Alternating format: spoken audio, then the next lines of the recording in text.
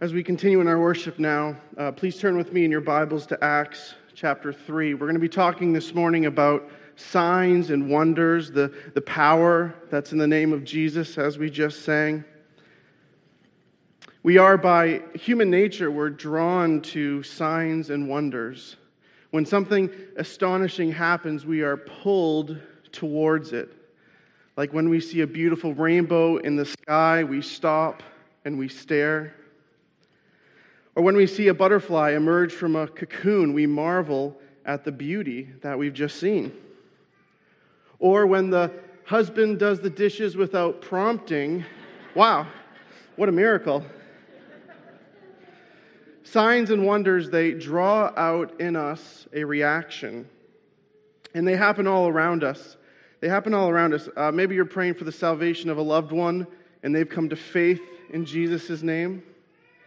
Or maybe you were here a couple weeks ago and you saw four guys getting baptized under the prompting of the Holy Spirit to go through the waters of baptism.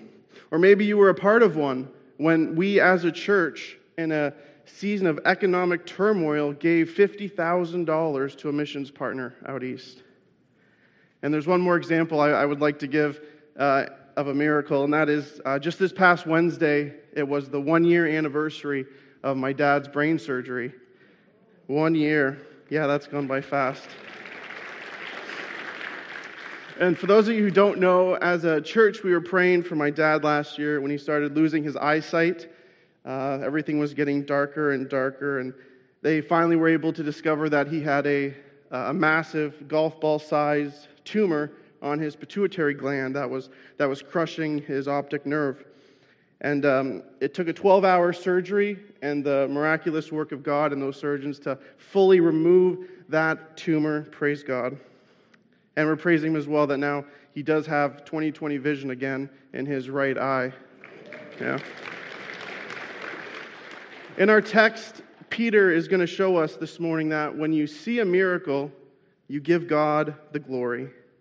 When you see something incredible, you give God the credit. And when something astonishing happens in your life, you tell people about the God who did it. Church, we're going through the book of Acts in our times together on Sunday morning, and today we're going to be tackling the whole of chapter 3. Pastor Paul's away, so I thought, let's do a whole chapter. Let's get going here.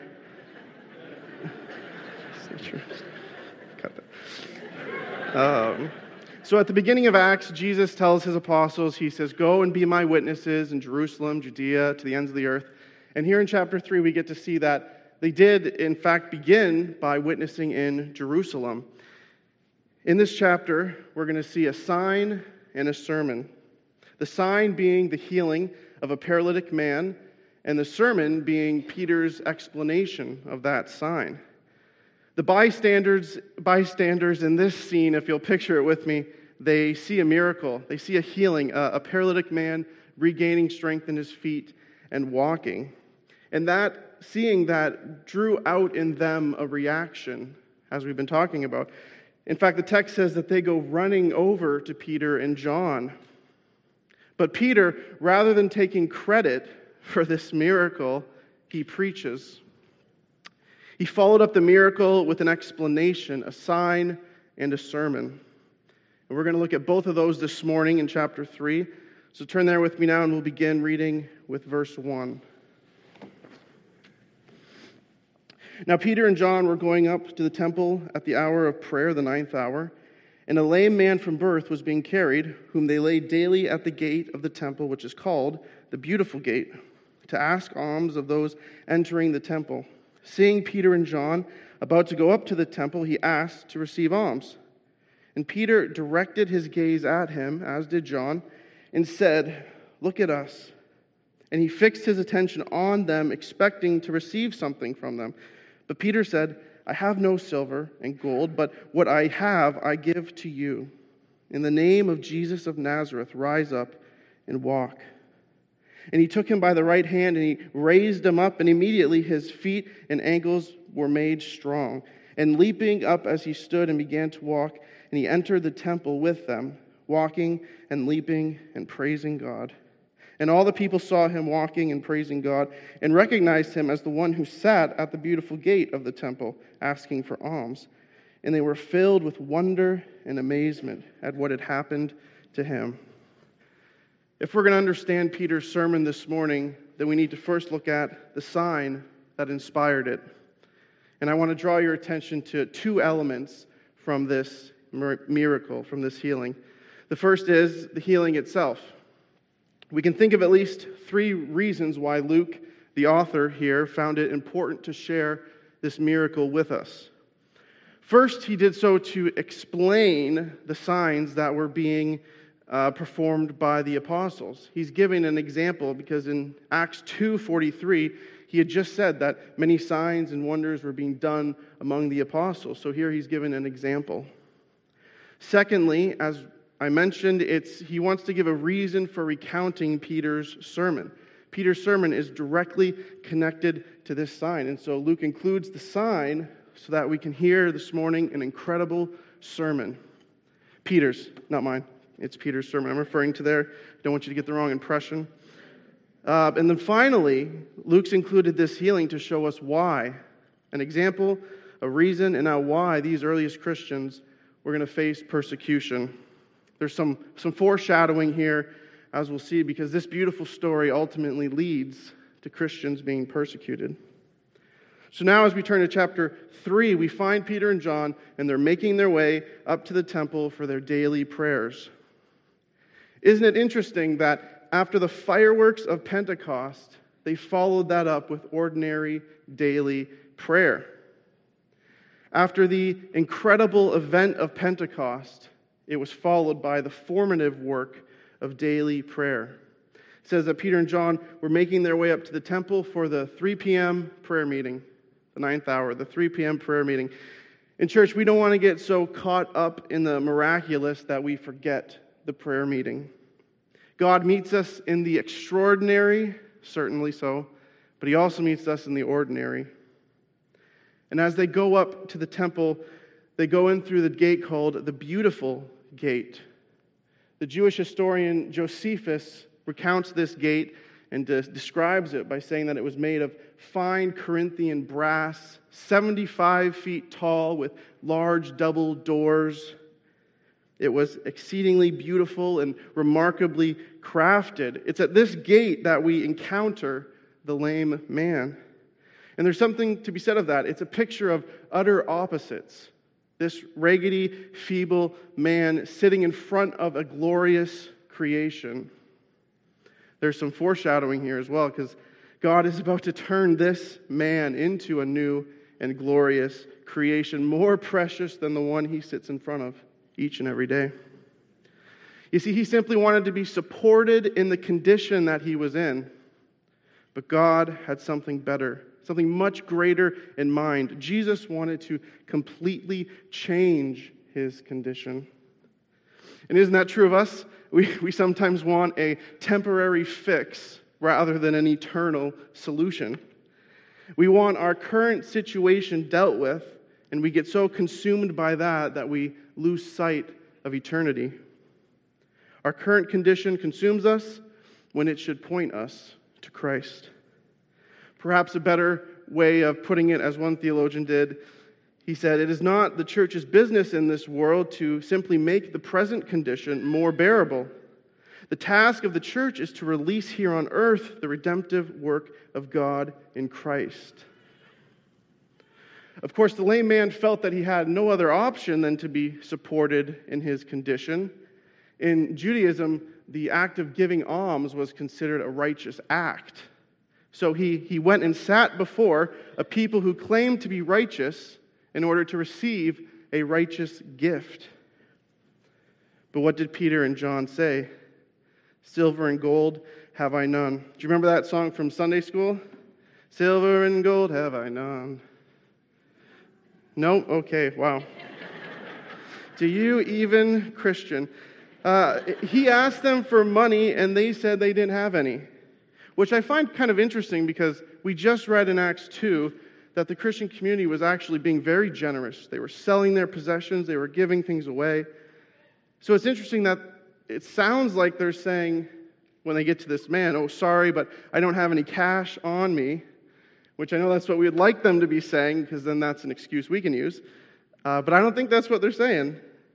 I'm not saying they had full access to all this silver and gold, but I think what they're saying is, rather than that, we have something much greater to give you. And they looked into the eyes of this beggar, and they didn't see an embarrassment to society. They saw a child made in the image of God. As the great preacher G. Campbell Morgan notes here, he says, Peter looked, and through the eyes of Peter, there flashed the love of Christ. Oh, that the world would see the love of Christ in our eyes in this day and age. They didn't give him money, they gave him Christ. There's a story, perhaps true, I've just heard it, so I'm not sure if it's actually true, but it's a story of a humble monk who is on a pilgrimage to Rome, and when he gets to Rome, he encounters a Roman Catholic cardinal. This was at the height when Rome and the Catholic Church was in its greatest wealth and prestige, probably in the medieval era, sometime around there. And the cardinal is showing this monk all the treasures of the church. He's pointing at all the silver and pointing at the gold, and he says to the monk, look, you see, we no longer have to say, silver and gold have I none. But the monk simply smiled and replied, but neither can you say, in the name of Jesus of Nazareth, get up and walk. They had missed the point because they thought that wealth and prestige equated to power in ministry. But Peter knew different. Peter takes this beggar by the right hand and he lifts him up, not just from his physical condition, but from his spiritual position. And under the direct prompting of the Holy Spirit, Peter trusted God for something completely out of the ordinary. And what happened next? That's the second thing I want us to take note of, is the response. The response of the man, the response of Peter and John, the response of the crowd. It says, immediately the man's feet received strength and he rose. Now, as soon as he was healed, he did three things. Did you notice those? The three things that he did first, he immediately started to use the gift that he had received. God gave him the ability to walk and leap, and so he did. He went walking and leaping and praising God, walking and leaping. He used the gift he had received. Secondly, and I find this one interesting, he attached himself to the apostles.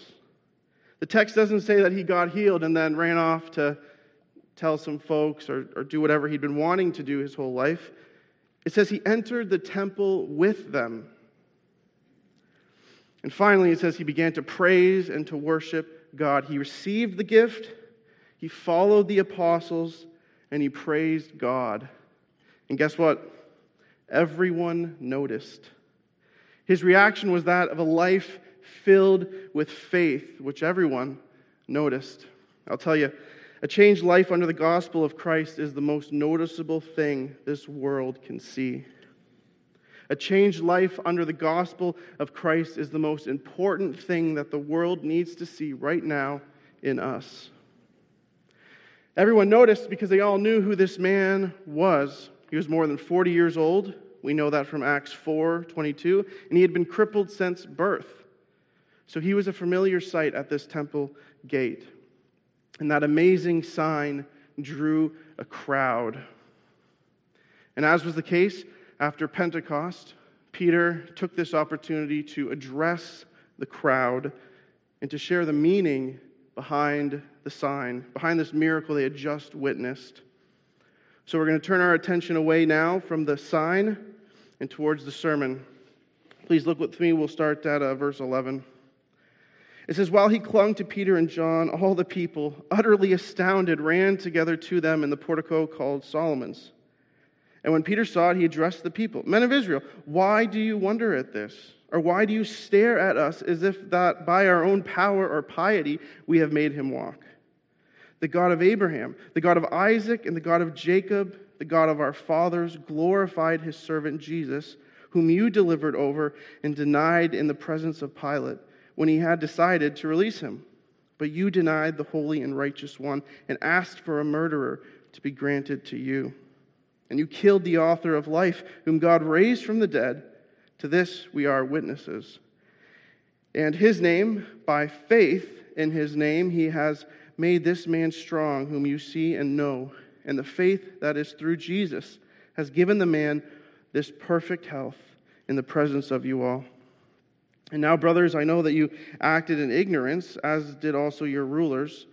But what God foretold by the mouth of all the prophets, that his Christ would suffer, he thus fulfilled. Repent, therefore, and turn again, that your sins may be blotted out, that times of refreshing may come from the presence of the Lord, and that he may send the Christ appointed for you, Jesus, whom heaven must receive until the time of restoring all things of which God spoke by the mouth of his holy prophets long ago. Moses said, "The Lord will raise up for you a prophet like me from your brothers. You shall listen to him in whatever he tells you, and it shall be that every soul who does not listen to that prophet shall be destroyed from the people." And the prophets who have spoken from Samuel and to those who came after him also proclaimed these days, "You are the sons of the prophets and of the covenant that God made with your fathers, saying to Abraham, 'And in your offspring shall all the families of the earth be blessed.' God, having raised up his servant, sent him to you first to bless you by turning every one of you from your wickedness." Peter touches a lot of things in that sermon, and we'll address many of those things now in our time together. But I first just want to ask the question, why wasn't it enough for Peter to have let the sign stand on its own? Why did he have to preach? I would argue that Peter knew that the miraculous event in itself brought no one to Jesus. It merely aroused interest. It drew out in them a reaction. And they were greatly amazed, but they weren't saved by witnessing this account. And so he preached. Friends, this is why we can't just dig wells and walk away. Because clean water, though it is needed for the body, doesn't save anyone. Just like this man who was asking for money, that money may have supplied his daily need, but it wouldn't have provided an eternal solution to his problem. That's why word and deed have to go together. Peter knew that saving faith did not come by seeing or hearing about miracles. Rather, faith comes by hearing, and hearing by the word of God. That's Romans 10:17. Make sure you check that out after the service today, Romans 10:17. Peter begins this sermon, and he asks them, "Why do you wonder at this? Or why do you stare at us as if we've done this by our own power or piety?" And I find this an interesting question, because it's as if he's asking them, why are you staring at us? Why do you marvel at this? Because Jesus healed all sorts of people when he was here on earth. So why do you find it so strange that he would continue to heal people from heaven? Sometimes our astonishment to the divine reveals a lack of faith. That could be said of this group that Peter was preaching to. Of course, they weren't saved, and so there was this natural astonishment. Well, how could you have done this? How could God have done this? But Christians, do not be surprised when our God acts in miraculous ways. Be thankful and give him the glory, because he alone has the power to do so. And now I want to break down Peter's sermon into two parts, the focus and the implication of the sermon. We'll begin with the focus. The focus is, as you would expect, the person and work of Christ. He is the source of the power that enabled this miraculous healing. But who does Peter say it was? Who is this Jesus? Peter says is the God of Abraham, the God of Isaac, the God of Jacob is the source of all power. And by opening with this reference to God, Peter is making it clear exactly which God he was talking about. It was the God of Israel, represented in their Hebrew scriptures. And this is important for a number of reasons. It's because the first thing that Peter says about Jesus in this text is that Jesus was the perfect servant of the Lord. The perfect servant that was spoken of in their Hebrew scriptures. Consider Isaiah 42. Isaiah 52, 53, this is the suffering servant. Peter is saying that this servant was Jesus. He's saying that Pilate, who was the Roman governor, he was determined to let this servant go. But the Jewish mob insisted on the crucifixion of Jesus. And Peter wasn't afraid to confront them with that reality. He said, "You delivered up. You denied the Holy One and the just. You asked for a murderer to be granted to you. You killed the Prince of Life." Now, this doesn't mean that all the Jewish people of that day alone were responsible for the death of Jesus. The Romans, the Gentiles, were also responsible. But the Romans wouldn't have crucified Jesus without pressure from the religious leaders. And the Jews wouldn't have crucified Jesus without the Romans' acceptance of it. God made certain that both Jews and Gentiles shared in the guilt of Jesus' death. Are you hearing that today? Because although none of us were there 2,000 years ago, it was our sin and our guilt that necessitated the cross. It was our sin that needed to be atoned for. Without the cross, we would be left in our sin, just like this lame man at the gate. And Peter made this point so explicitly to the crowd because many of them would have been at the crucifixion. So he's directly addressing these people that would have been shouting, "Crucify him." But are you hearing that? That your sin and my sin needed atonement. So Peter begins by focusing on Jesus as the saving one, the servant and the saving one. Note that although Peter spoke boldly to them about their sin, he doesn't appear to hate them or to blame them. Notice instead how he connects with them, how he addresses them as brothers. Verse 17.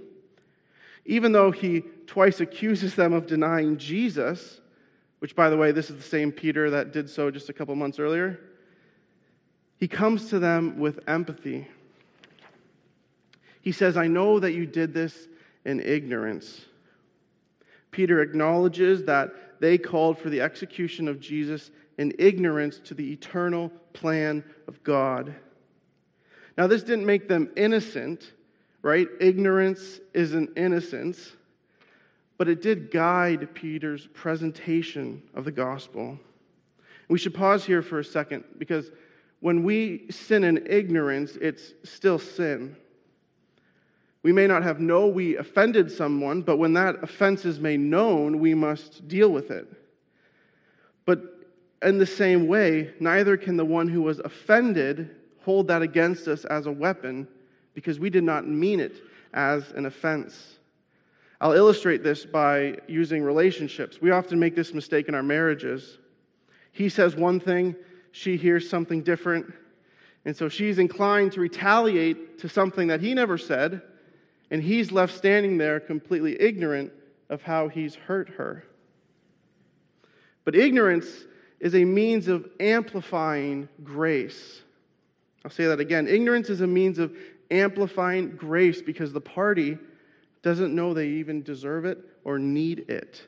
Just like Christ amplified grace to its maximum on the cross for the same people who were shouting, "Crucify him." And that's what Peter does here. He's telling them that all the evil they did to Jesus did not derail God's plan of redemption. And in fact, God can take the most horrible evil and use it for good. Joseph knew that. Even after the cruelties that his brothers did to him, he was able to say, "What you meant for evil, God meant for good." That's Genesis 50:20. So Peter begins by explaining that this Jesus was the servant, that he was the saving one, and he's the one who's responsible for this healing. Peter says that it was in the name of Jesus of Nazareth that this man had been made whole. It was in the beautiful name, the wonderful name, the powerful name, as we've been singing, that this man's life was changed physically and eternally. There is power in the mighty name of Jesus. Can you say amen to that? And can you say amen to this? That there is power in the mighty name of the ascended Jesus, even now here on earth. Peter didn't want us to miss that point, and I don't want us to miss it either, because that's our implication, which is our second main point. The implication of this sermon, it wasn't enough for them to simply have witnessed this miracle. They had to respond. And as he did in his first sermon in Acts 2:38, Peter calls on the crowd to repent. Notice that Peter had just spoken to them very boldly about their sins against Jesus. He had just said all those things that they had did and confronted them with their sin, but he didn't leave them there, praise God. His goal wasn't to make them feel bad. It was to make them know the presence of God. His goal was to bring to them repentance and belief. You know, we certainly do evangelism the wrong way when we simply tell people or shout at them and tell them that they're sinners. When we just do that rather than bringing them to repentance and belief, it's a two-step plan. Like boiling water on the stove, you can fill the pot with water, but unless you turn the element on, it's going to sit there lukewarm for an eternity. Sin isn't final, but salvation is. And the one who repents has their sins forgiven. Peter says, blotted out. Like wiping ink off a document, their record is cleared. Now, interestingly, the ink in the ancient world had no acidity to it, so it couldn't sink into the paper. So most ink in that day could be wiped off with a damp cloth. So these people would have got it. We would say today maybe they used whiteout, but that's a bad analogy because whiteout is just covering it up. It's not removing the sin. They had a better understanding of what it meant for that ink to be blotted out and taken away. That's the good news. Their sins could be taken away. But there's another side to that coin which Peter now presses in. He warns them about something. We'll get to that in just a second. But he's warning them about something when he refers to Moses' prophecy. Did you catch that? The Jewish people of Peter's day were well aware of Moses' prophecy referenced here from Deuteronomy 18, 15 to 19. Deuteronomy 18, 15 to 19. And some thought that the prophet would be different than the Messiah. They were expecting two figures, a prophet and a Messiah. But Peter here makes it clear that they are the same person. He said, and it shall be that every soul who does not listen to that prophet shall be destroyed. There's that warning. He shall be destroyed from the people. And ultimately, this prophecy became the legacy of some of the Jews in this scene. But clearly some heard the call. Acts 4:4 hints that as many as 2,000 people came to faith in this very scene. And by hearing the call to repent and believe, they are now spared the promised judgment. They had been brought into the family of God, which Peter refers to here with his promise to Abraham, where he says that all the families of the earth shall be blessed. All the families of the world, even to the Gentiles. That's the implication for this sermon, that there is salvation in the one with whom the power resides. And that kind of implication demands a response. I want to spend the rest of our time now digging into the significance of this sign and the sermon. The sign tells us what happens. The sermon explains the sign. But what's the significance for us today? Because a lame guy was healed by Peter, which is great. That's good for him. But what about us? Why is this in the text? Why does it matter to us? Is it there to tell us how we should react to homeless people? Is it there to tell us we should go down to the hospital and start healing people? Is it there to show us how we can draw a crowd to the church if we just had a miracle out front every Sunday?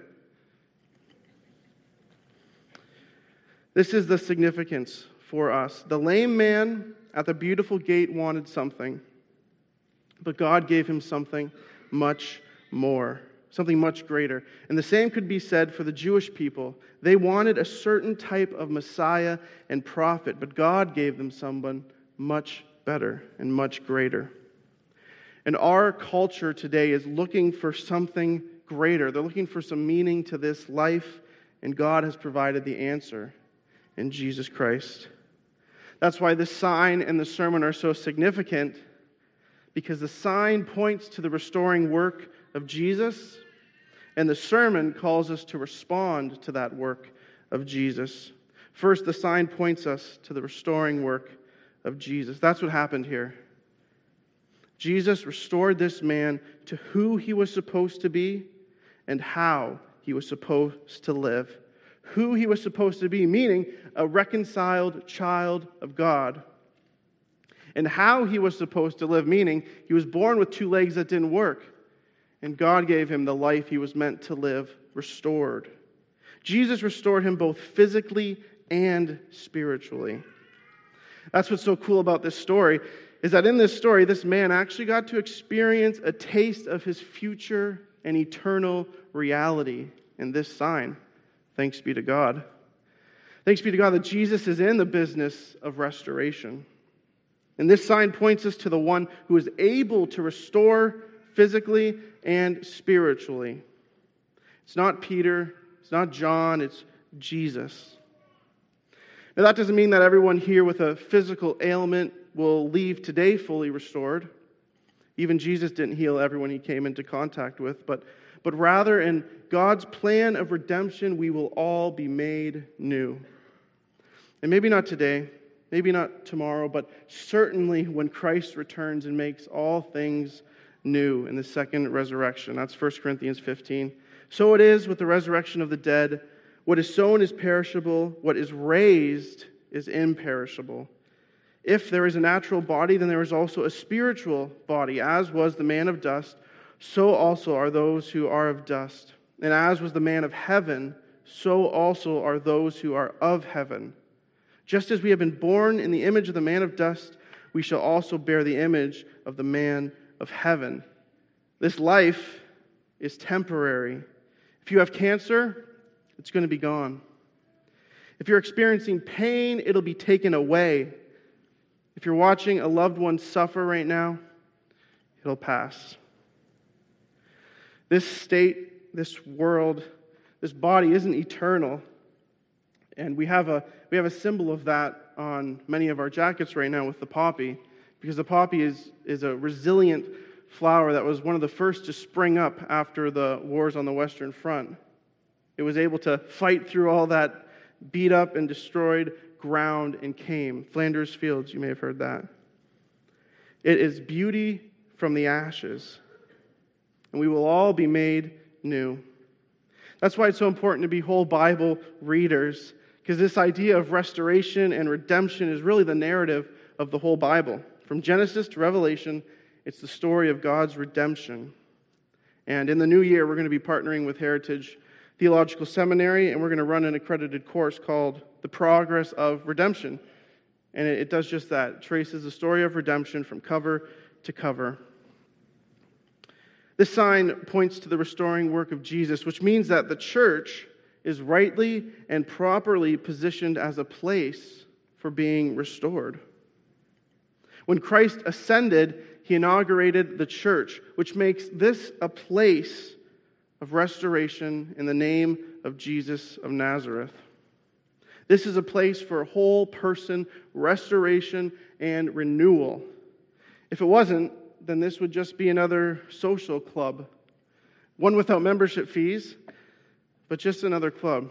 No, we are agents of faith. We are a people united under the cross of Christ with one vision and one desire to glorify God. And so come to be restored, come to be renewed. You are being called upon in this sermon to respond. That's the second significant part of this story, that the sermon calls us to respond to the work of Jesus. The sign points to the restoring work, and the sermon calls us to respond. And at the end of the day, we're all going to have to respond to Peter's sermon and ultimately the work of Christ at final judgment. Some will respond with repentance, and some with rejection. So if you're here today and you have repented and believe in the name of the Lord Jesus, then you have that which is much greater. Respond today in faith, a restoring faith today. But not everyone here has that.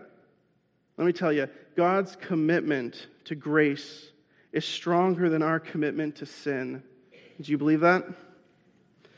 The Puritan Richard Sibbes said it this way: there is more mercy in Christ than sin in us. So if you're here and you haven't repented, then now is the time. Respond to that sign. For some of you, being here is in itself a miracle. I know some of your stories. I know where you're coming from, that God has brought you here. So respond to that miracle in yourself, what God is doing in you by bringing you to a place of restoration and renewal. Repent and turn that your sins may be blotted out.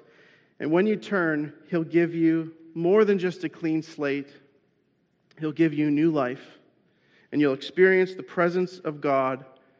And we'll see, as we have seen, new life, marriages being restored, addictions losing their power, and idols falling to the ground. Christ is being exalted right now because there is power in the name of Jesus right now. The times of refreshing are here, and we have to let that sink in. That only a holy God could do such a work in us and through us. Thanks be to God. Let's pray. Oh God, help us to see your works and to respond rightly, to respond with praise that only a holy God could restore and renew a holy people. And we need your wonder-working power in our midst. If this is to be a place of renewal and restoration, then it must be a place where your presence dwells. Where you move, we'll follow. Where you speak, we'll listen. And only then will this place be a place where sinners enter, but saints go. There is power in the mighty name of Jesus to change this city. So use us, God, we pray.